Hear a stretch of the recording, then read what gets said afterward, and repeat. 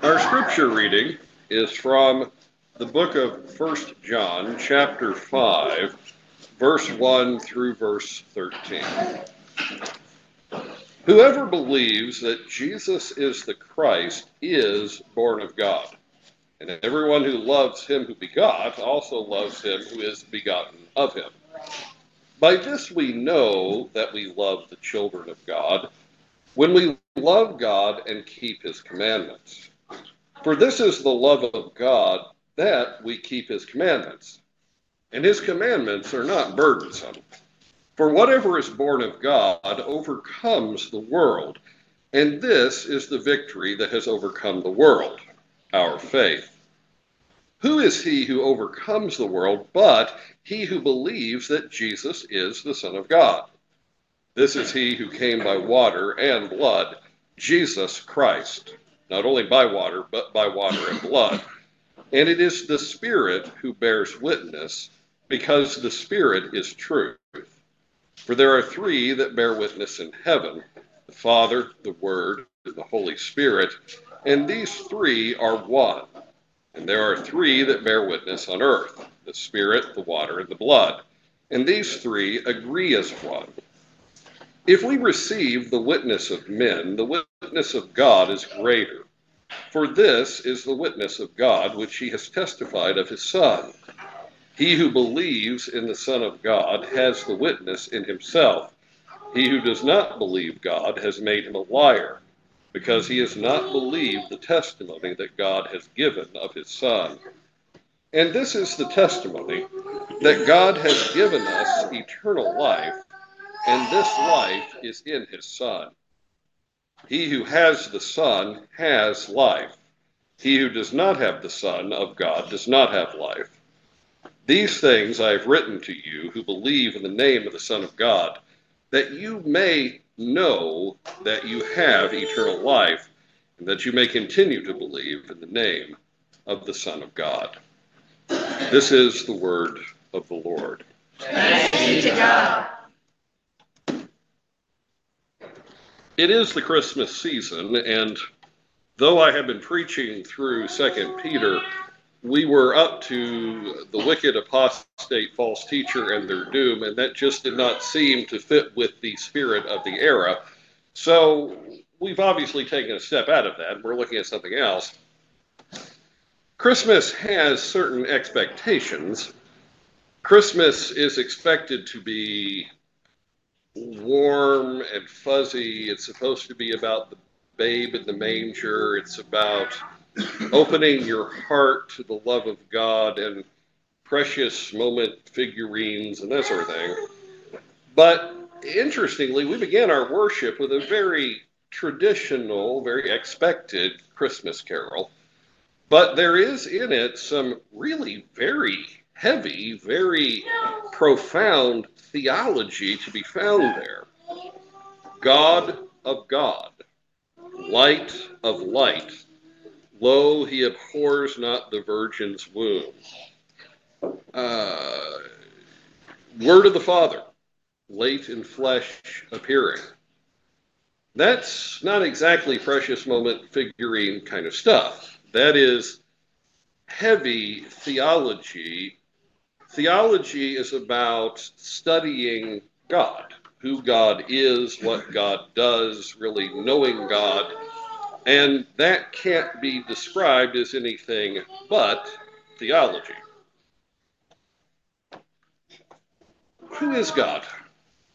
Well, in the Nicene Creed, which we are going to confess later, we're going to hear that God is a Godhead, a substance, a oneness, but God is also comprehended in three persons. There is a threeness in God. You hear this all your lives in Christian churches. It's the doctrine of the Trinity. You expect to hear it. That's theology. Because theology is deep and heavy. Oftentimes it's not preached, it's just assumed. But that's laying in the background of most Christian teaching. Why do we believe that? Where did the Nicene Creed come from? Why do we assume this? We are what is called theists. We believe in God. But if you are a theist, you still have some decisions to make. There are a lot of ways to be, quote, theistic. You could be polytheistic. Many human beings across time and space have been that. It's the doctrine that God can't really be one, because if you look at creation, you see many competing and fighting forces. Water fights fire, and air and gravity and the weather, they all kind of fight one another for dominance. The universe looks like it's involved in a great cosmic struggle. How could there be one God? There must be many gods. Polytheists are theists. You could be a dualist. You could believe that in looking at creation, you have light and dark, you have male and female, you have polar opposites. Just everything has a polar opposite. Obviously, good and evil are equally strong from this point of view. So if there's a God, it has to be both good and evil too. So you could be theistic and be dualistic. You could believe in deism. You could believe that all of creation has to have an origin. In fact, human philosophy has taught us that. That's a given in philosophy. But the world looks like nothing is really happening supernatural, so maybe whatever God is, God's left the building, and he's just kind of watching. I mean, deists are technically theists. Maybe we could be monistic. Theoretically, those who believe in monism are deists. They believe God exists, they just don't believe God knows anything. God is effectively sleeping, and he's dreaming us. This is the whole underlying understanding of, say, Hinduism, which 15% of the human race belongs to.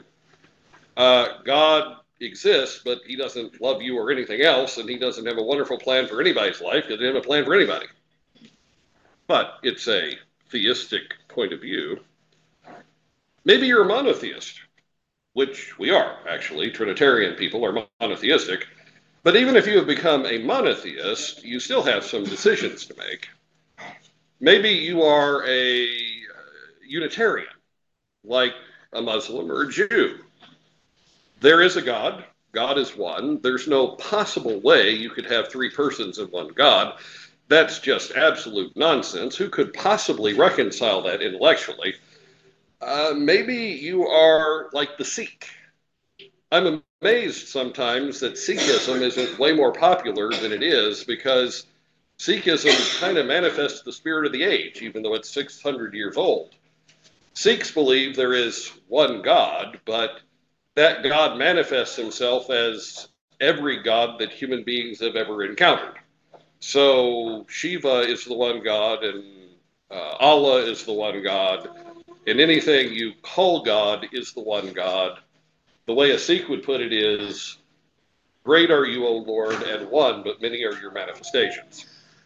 If you go and ask your neighbor what they think about God, they're real likely to give you the Sikh answer. The coexist bumper sticker, it basically says, it's all God. You can find him in all these different ways. He's playing different roles. That's Sikhism, and a lot of people today basically fall into that camp. Maybe that's what you are. But we're not. We're going to confess the Nicene Creed. We're going to confess Trinitarianism. How would we defend that biblically? That's an important question, right? Because, we're Protestants, and so for us, the final authority in all things true is God has revealed it in the Bible. If we were Romanists, we would say, okay, God's revealed everything in the church. Or if we were Eastern Orthodox, we'd say God revealed everything in tradition. But we are Protestants. We believe the final word about what is true and what God has said is in the Bible. So how would we defend that God is one and yet God is three from the scriptures? Well, the way it's usually done these days, now this is not historically how it's been done, but these days, the way it goes is this. The Christian teacher will turn to the book of Deuteronomy, chapter 6 and verse 4 and 5. And Deuteronomy is very definitely Christian scripture. And he will quote the Shema. Hear, O Israel, the Lord our God, the Lord is one. You shall love the Lord your God with all your heart, with all your soul, and with all your strength. So scripture clearly teaches God is one. There is only one God. Polytheism is out. So that's our foundation. And yet, when you look at scripture, not just in the New Testament, but in the Old Testament as well, there seems to be a threeness in God. Even starting off from the very beginning of creation, where God uses a plural for himself. He says, let us make man in God's own image. And then in the Hebrew Bible, you encounter the Father, but you also encounter Malach Yahweh, the angel of the Lord, which several times is referred to as God, referred to as Yahweh himself, that he is someone who has come from God, and yet he is God. And you have the Holy Spirit, which in the Old Testament is called God. So you point that out, and you say, okay, in the Hebrew Bible, you've got three that are called God, but the Shema says God is one, so there's a oneness and a threeness. And then you come up to the New Testament, where it's very clear in many passages. You have the Father, the Son, and the Holy Spirit referred to as God in many places, and often in just that pattern, where the three will be referred to together. Craig Vanderkooy was an expert at smelling out the Trinity in the New Testament. He loved that doctrine. He would point it out. I loved him for it. It was at the root of his Christian theology. And so you do that. You say, okay, look, the Shema says God is one, and yet you've got these three that keep showing up, and they're three. So there's the Trinity. Is that adequate? One thing that is never actually done these days is appeal to the biblical passage we just read. But historically, that's not been the case. If you go back to the Reformation, if you go back to the Protestant movement, if you go back beyond it, behind it, you will see the Christian church appealing to this passage all the time. If you turn to the Westminster Confession of Faith and you look at the doctrine on the Trinity, one of the proof texts there is 1 John 5, 7, and 8. If you look at the Heidelberg Catechism, they will quote 1 John 5, 7, and 8. But it's never done today. Today, this passage is held as questionable, so we don't want to appeal to this passage, so we have to do something else. And what I just described is kind of a doctrine, I forget the technical term, but it's basically where you lay scripture by scripture and you lay them all together. And once you've made this pattern, you've got a doctrine. And so you've got the oneness in the Shema, and you've got the threeness. You lay it side by side, and look, there's the Trinity. Does that actually establish the Trinity? What would happen if someone said, as has been done, I don't think the angel of the Lord in the Old Testament is the second person of the Trinity. I don't think it's pre-incarnate, the Son of God. It's somebody else. So now we have four people called God. Or 25 years ago, a very famous Pentecostal minister, for a while, he kind of backed up on this, but for a while said, people are made up of body, soul, and spirit, and all three of those kind of are a completion in themselves. And in fact, the Trinity has the Holy Spirit in it, right? It is a person and a spirit. So there's actually 9 persons in God, because Father, Son, and Spirit each have a body, soul, and a spirit. Weird, I know, but for about a year, he pushed that. What's to keep him from doing that? A very famous Pentecostal minister just within the last couple of years has gone on record and said, I don't really know what God is. I don't want to use the term Trinity. That's a made-up philosophical term. I don't really know how these things fit together. Doesn't matter to me. The Bible doesn't say. Is that okay? What happens when you're watching a very prominent debate between a Christian and a Muslim, and the Muslim points out that the Christian doesn't believe in the legitimacy of the passage we just heard, and he looks at the debater and says, how can you really limit God to being 3 persons? Now, we both agree that there is only one God, but what keeps your religion from being like the Sikhs? The Sikhs say, all of these spiritual manifestations that man has ever written about are really an encounter with the one true God. Whether you're talking about encountering Vishnu, or you're encountering the spirit of enlightenment, or you're talking about the higher power in AA, all of it is an encounter with God. So what keeps Christianity from being Sikhism, from saying that God can manifest himself in 100,000 different ways, and all of them are the one God, but they're different people? What limits it to threeness? To which the debater had not a lot of answer. It was a pretty good point for the Muslim. The Shema says God is one, but maybe the liberals are right, because let's face it, Sikhism is nothing but liberalism in a way.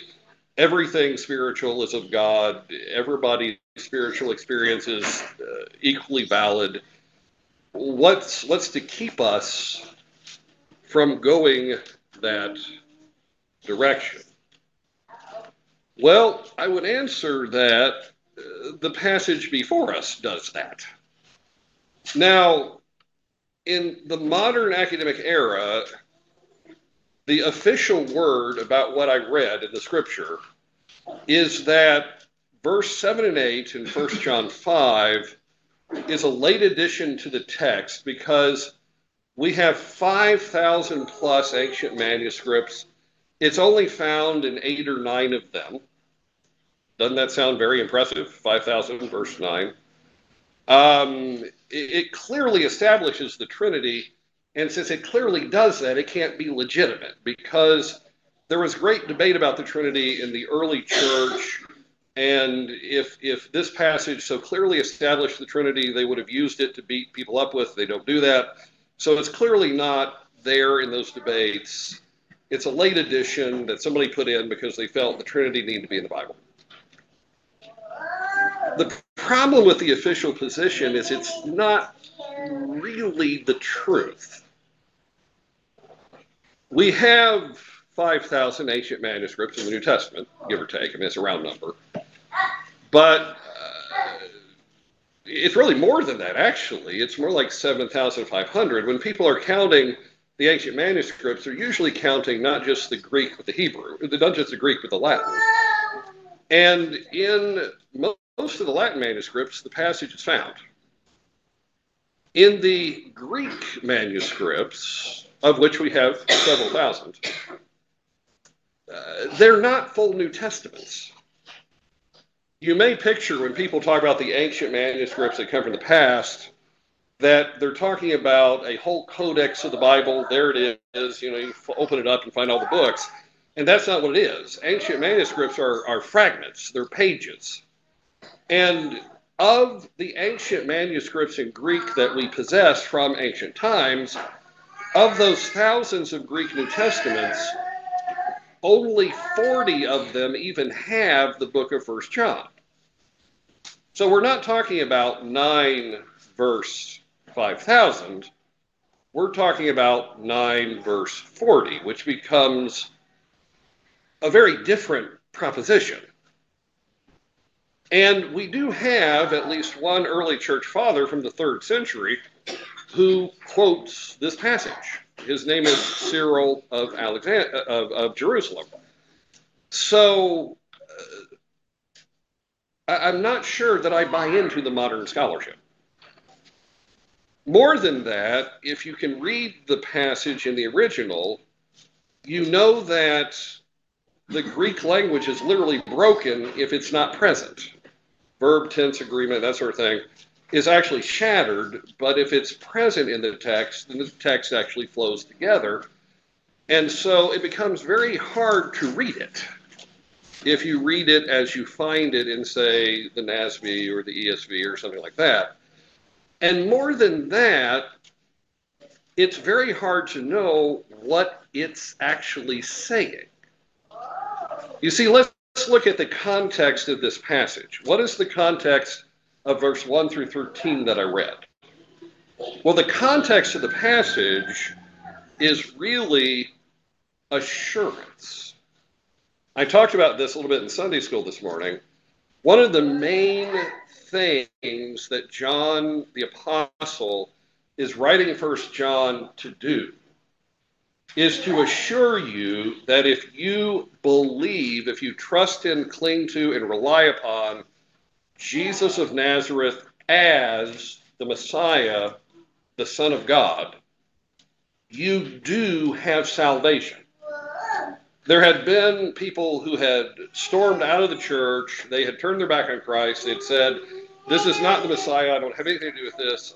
And they had not gone gently. They had declared, you Christians are misinformed. You're trusting in this Jesus of Nazareth. He can't possibly be the Messiah. We reject this Messiah. You are misled. You are on your way to hell because this isn't really the Messiah. And as you can imagine, this tore up the church and left some people wondering, are we being fooled? And so 1 John is written partly to assure you, no, you're not being fooled. Jesus really is the Messiah. And if you trust in him, you have assurance. Listen to this flow of verses from the passage that I read. Whoever believes that Jesus is the Christ is born of God. So John states it, if you believe that Jesus is the Christ, you're born of God.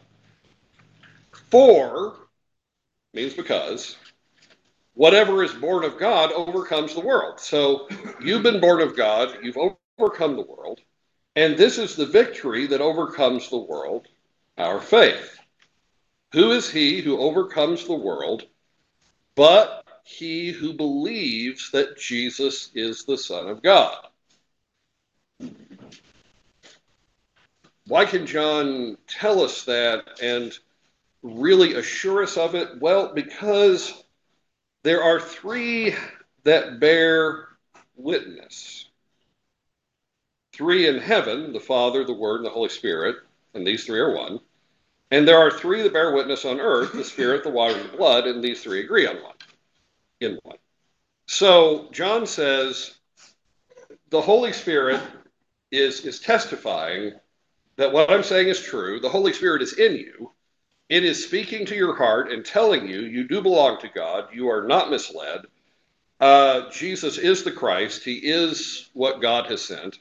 You are born again. And then as it goes on, he who believes in the Son of God has the witness in himself. He who does not believe in God has made him a liar because he has not believed the testimony that God has given of his Son. And this is the testimony that God has given us eternal life. See the theme here, that God has given us eternal life, and this life is in his Son. He who has the Son has life. He who does not have the Son of God does not have life.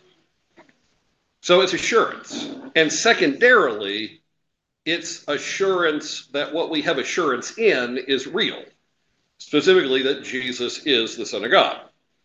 Again, verse 5 and verse 9, who is he that overcomes the world, but he who believes that Jesus is the Son of God? So we're being assured he really is the Son of God.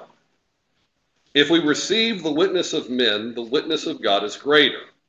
For this is the witness of God which he has testified of his Son. So there's two things really being testified to us here. You are a saved person. You're not lost. You're not being misled. And the assurance of that is the fact that Jesus really is the Christ. He really is the Son of God. God has said so. You can't get a better testimony than what God says. So that's the main theme of what's being taught.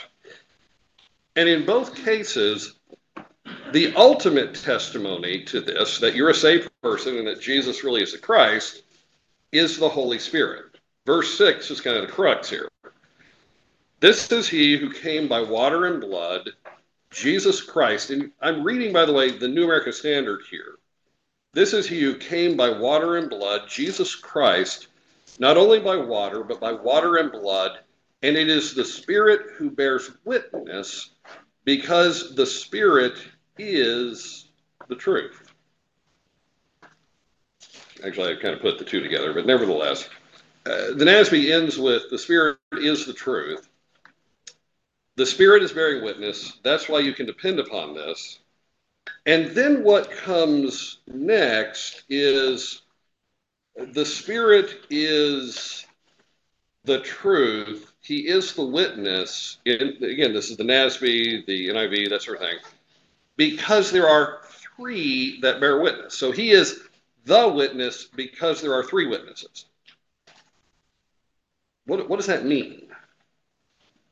I've watched my colleagues preach on this passage, and that's logically indefensible. The way it reads in these modern translations is that the Spirit is the witness. You can really depend upon him. He is the witness because there's three witnesses. How does that work? Well, it really doesn't. But in the King James Bible, the New King James Bible, the modern English version, the Green's version, those that follow the bigger text, it says the Spirit is the truth because there are three that witness on earth, the water, the Spirit, and the blood. And there are three that witness in heaven, the Spirit, the Father, and the Word. And so if you take that as the reading, what John is saying is there are more than one witness. The blood that Christ shed is a testimony to you that God is willing to reach out to you to the nth degree. His baptism testifies to you who he is. I mean, God said, "This is my beloved Son, listen to him." The Holy Spirit descended on him as a dove at his baptism. But specifically, the Holy Spirit in you, given to the church, resting on Jesus beyond measure. The Holy Spirit on earth testifies that Jesus is the Son of God and that you're a saved person. And not only that, this testimony is not only being shouted on earth, it's being shouted in heaven too. Where you are currently, there is this massive testimony. And when you arrive at the gates of heaven, you're going to hear a triple testimony. The Father is going to say, "Jesus is my Son." The Spirit is going to say, "Jesus is my Son." The Word, who is the Son, is going to say, "I'm the Son of God." And he's going to say, "You belong to me," all three of them. But there is only one of these testimonies that is in both places. The Spirit links earth and heaven so that there is one testimony that is in all of creation everywhere, and that is the Spirit of God. You will hear the Spirit on earth. You will hear the Spirit in heaven. The voice of the Spirit is the ultimate testimony that you are a saved person and Jesus is the Christ. There are other testimonies, even divine testimonies. The Word himself, who is now in heaven, and the Father, who sent the Son. But the Spirit links all together. And so the Spirit is the truth, and you can be assured of these things because the Spirit is the ultimate witness. And there are three witnesses on earth that share a certain kind of oneness.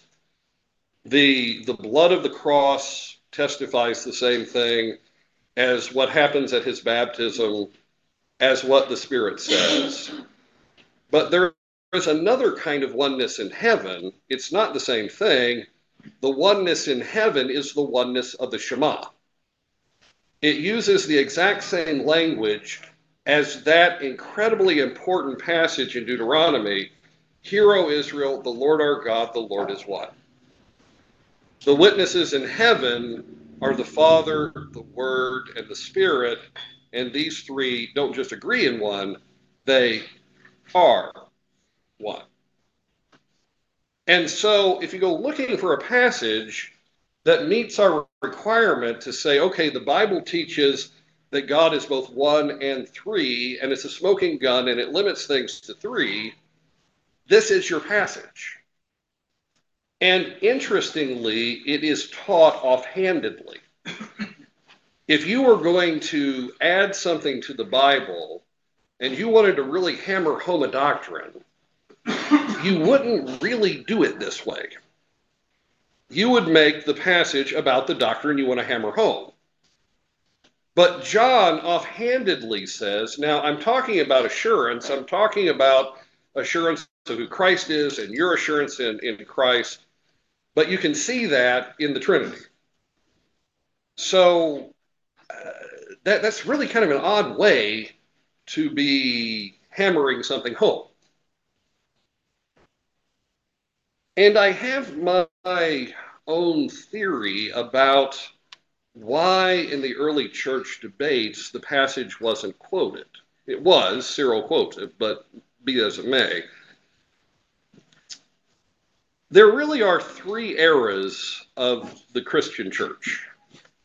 In the first era, you have history dominated by the question of who is and what is God, and how does Jesus of Nazareth fit into that? In the second era, you have the question, how can I be reconciled to a holy God? This third era seems to be dominated by the question, what does it mean that the Bible is really the Word of God, and what are the implications of that? But in that first era, they were debating who is God, because, Jewish religion had emphasized God as one, but you had the three in the Old Testament. Now in the New Testament, it's very clear you have a threeness. And so theologians were wrestling with what that means, and there were a number of divergent movements, but the two primary ones were called Arianism and Sabellianism. Arius taught that, well, Jesus of Nazareth is said to be one with the Father. You can't really read the Gospel of John without seeing that. And the Holy Spirit has divine qualities, but, God is one, and you can't really have three persons in one. So what that means is that Jesus is one with the Father in his intentions, his will, his sinless estate, but he's not really God. He's a perfect man. And the Holy Spirit, he is just the power of God on earth. He's not really a person. Which, by the way, showed up again in the Second Great Awakening. A certain theologian by the name of Barton W. Stone actually taught that, and he's one of the founders of the Christian Church, Church of Christ. So these heresies get recycled. They come back. And in fact, it's back in total. There's a group of people that believe Arianism. They're called the Jehovah's Witness. They knock on your door. They want to talk about Jesus. They have the exact same doctrine as the Arians. Sabellius was different. Sabellius said, it's clear that it's not just said that Jesus is one with God. There are places in the New Testament where Jesus clearly is said to be God. And there are. There are places where the Holy Spirit is clearly said to be God, and he's not just called an it, he's called a he.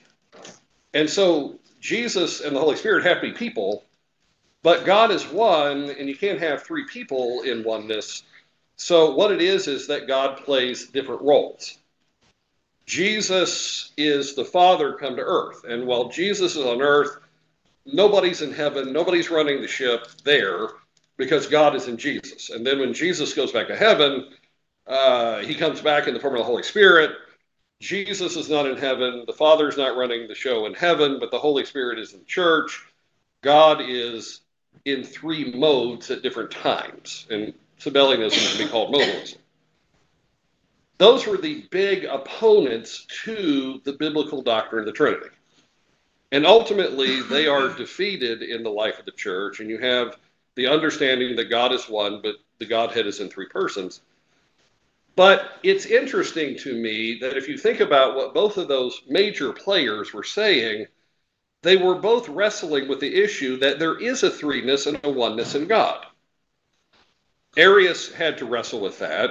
Jesus is said to be one with the Father. The Spirit has divine qualities. Sabellius is overtly wrestling with that. Jesus is God. The Spirit is God. The Father is God. Both of these groups already have conceded that there's a threeness in God. We just have to define it. And so the mind of the entirety of the religious world in the first era of the church was 3 in 1. You really don't get to a Unitarian attack on the church until you get to the 6th century, where the first real Unitarian movement with teeth is called Islam. The Muslims are the first Unitarians. But up to that point, everybody's debating 3 in 1. It's just, how does that work? If that's the case, then all three groups would look at 1 John 7 and 8, 5, 7, and 8, and they wouldn't be debating it because they all agree that there's a threeness and a oneness. It's, what does it mean? Sabellianism still exists today, by the way. If you've ever encountered what's called the Apostolic Church, they're actually modalists. And I've known several modalists. I've had several as friends. And one of the really interesting things about the Apostolic Church, which is completely modalist, is it's also King James only. Now think about that for a second. They don't believe in the Trinity, but they absolutely demand the only translation you read is the King James Bible. Why do they do that? It's because they see 1 John 5, 7, and 8 teaching modalism. And they think it absolutely, teetotally should be in the Bible because it teaches the oneness of God and the threeness of God, but they have a different take on it. So, this is the passage that really hammers home the threeness and the oneness of God. If you want to be absolutely assured that God is one and yet there are three persons in God, if you want to be absolutely assured that the babe lying in the manger is truly God among men, and ironically, if you want to be truly assured that you're in God and that God has spoken concerning his Son, this is your passage. It is assurance. You are a saved person. You are saved through Christ. God is one, and yet God is three. Thanks be to God.